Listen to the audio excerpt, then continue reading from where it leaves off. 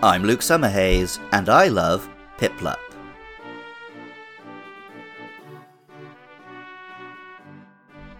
Napoleon Bonaparte was a general who rose, after the French Revolution, to become the Emperor of France and a large empire around it.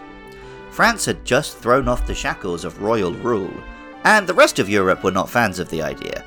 Coalitions formed multiple times to try to force France to play by the rules, but Napoleon did a great job of defending the country, winning battle after battle. After Waterloo, Napoleon was banished for good, and Britain rose to ascendancy. In the West, he's remembered as a villain, which may be true, and a short guy, which is kind of a myth. In Japan, where France and its aesthetic are romanticized to a fault, the image of Emperor Napoleon in his military regalia is a common picture of European elegance. Most famously, it is the image on the front of the Hanafuda playing cards which Nintendo was founded on. And today, even Mario dons the uniform and pose for the occasional print runs. Piplup is the water-type starter in Generation 4, and while technically beaten to the punch by Delibird, it feels like the Pokemon Penguin fans were waiting for.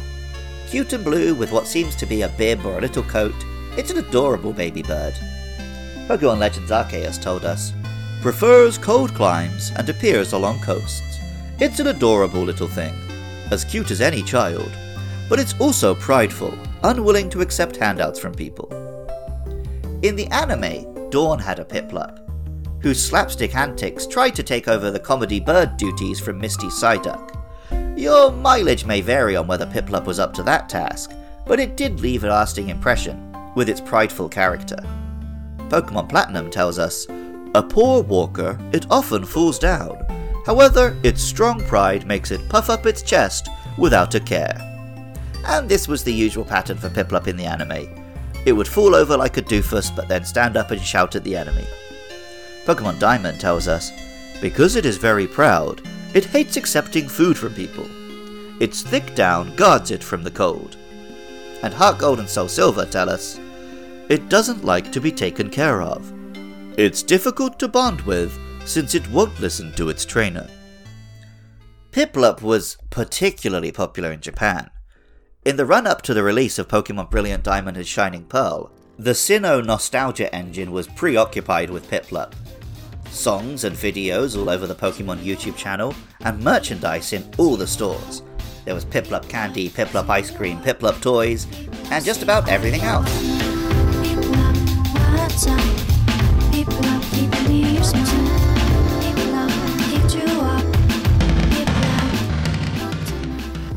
The name, Piplup, sounds a little like an onomatopoeia for a penguin hopping into the water. It also references a pip, the stage in a bird's life cycle just before it hatches from the egg, and officially becomes a chick. The Japanese name, heard in all the songs and plastered all over the country, is Pochama. Pocha Pocha is the Japanese equivalent of plop or splash, the sound of something falling into the water. Piplup has a little pattern or marking at the top of its head, looking somewhat like a crown. It becomes more royal when it officially becomes a prince, at level 16 evolving into Prinplup. Prinplup is a taller, more adolescent-looking penguin. Its beak now forms a kind of crest or crown on its head, like an intimidating horn or spike. The bib-like outfit has become a sensible suit, and it looks like a handsome young gent. Pokemon Pearl tells us, its wings deliver wicked blows that snap even the thickest of trees. It searches for prey in icy seas. And Pokemon Legends Arceus tells us, it swims gracefully through the frigid sea and sings with a voice like the roaring tide. It has powerful, sturdy wings and dignity to match. Real-life penguins are goofy on land but incredibly adept swimmers and even hunters in the water. However, they are also very social creatures, living in large colonies and working as bonded pairs to raise young. This is less applicable to Prinplup. Pokemon Diamond tells us, it lives alone away from others. Apparently, every one of them believes it is the most important. Pokemon Platinum tells us, because every Prinplup considers itself to be the most important, they can never form a group. Heart Gold and Soul Silver say, it lives a solitary life. Its wings deliver wicked blows that can snap even the thickest of trees. Primplup's name takes Piplup and ranks it up to being a prince. Potaichi similarly takes Pochamma and combines it with Kotaichi, meaning crown prince. Of course, the most interesting thing about a prince is that he will eventually ascend to the throne. At level 36, Prinplup does just that when it evolves into Empoleon.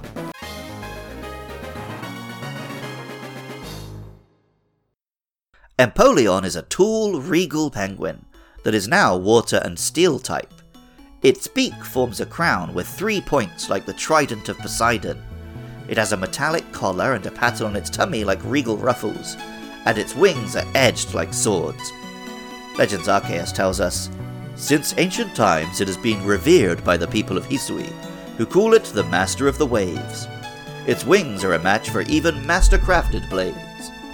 And Pokemon Diamond tells us, "The 3 horns that extend from its beak attest to its power. The leader has the biggest horns."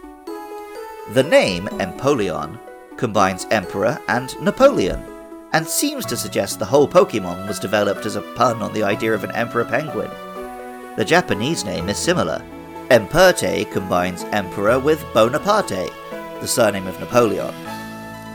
Subsequently, many of Empoleon's Pokédex entries lean into its prickly attitude, like the oft-cited Napoleon complex, which makes smaller men prideful and desperate to assert dominance. I wouldn't know anything about that, though. Platinum tells us, "If anyone were to hurt its pride, it would slash them with wings that can cleave through an ice floe." And Heart Gold and Soul Silver tell us, "It avoids unnecessary disputes, but will decimate anything that threatens its pride." Empoleon can afford to have some pride. When it was first introduced, Water and Steel was a brand new type combination, and it had a nice little competitive niche, able to attack in ways no other Pokemon could. Power creep and the introduction of Ferrothorn saw it become less relevant with time, but it was a big, hard-hitting Pokemon, and with the right moves and abilities it could also be pretty fast. Pokemon Pearl told us, "It swims as fast as a jet boat. The edges of its wings are sharp and can slice apart drifting ice." Empoleon also puts in a good appearance as a hard-hitting and occasionally surprisingly fast-moving monster in Pokken Tournament, where it was one of the later Pokemon to be added, but carries itself with the confidence of a pro wrestler. Like I mentioned earlier, for all their goofiness on land, penguins are agile predators in the water, and for its finisher, Empoleon takes the enemy underwater and attacks them with devastating speed and power.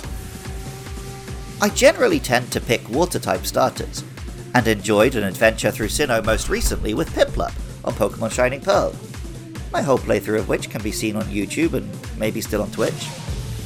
Penguins are cute, but when the poles were unexplored, they were large and intimidating too.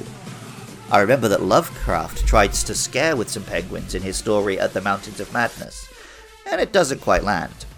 But Empoleon could bring some pride and intimidation back to the flightless polar birds. Music for Luke Loves Pokemon was composed by Jonathan Cromie. Artwork for the show is by Katie Groves. Piplup was designed by Yusuke Omura. Writing, producing and editing is by me, Luke Summerhays. And funding is provided by you lovely listeners on Patreon. Head on over to patreon.com/podcastio-podcastius to find links to the other shows I make. And if you want, please throw $1 a month our way to help keep things online and listen to shows early. I love hearing from you guys about why you love Pokemon too. I was already 16 when I got my hands on Diamond and Pearl, so I'd love to hear from the nostalgia from younger listeners, or thoughts and feelings from any of you guys.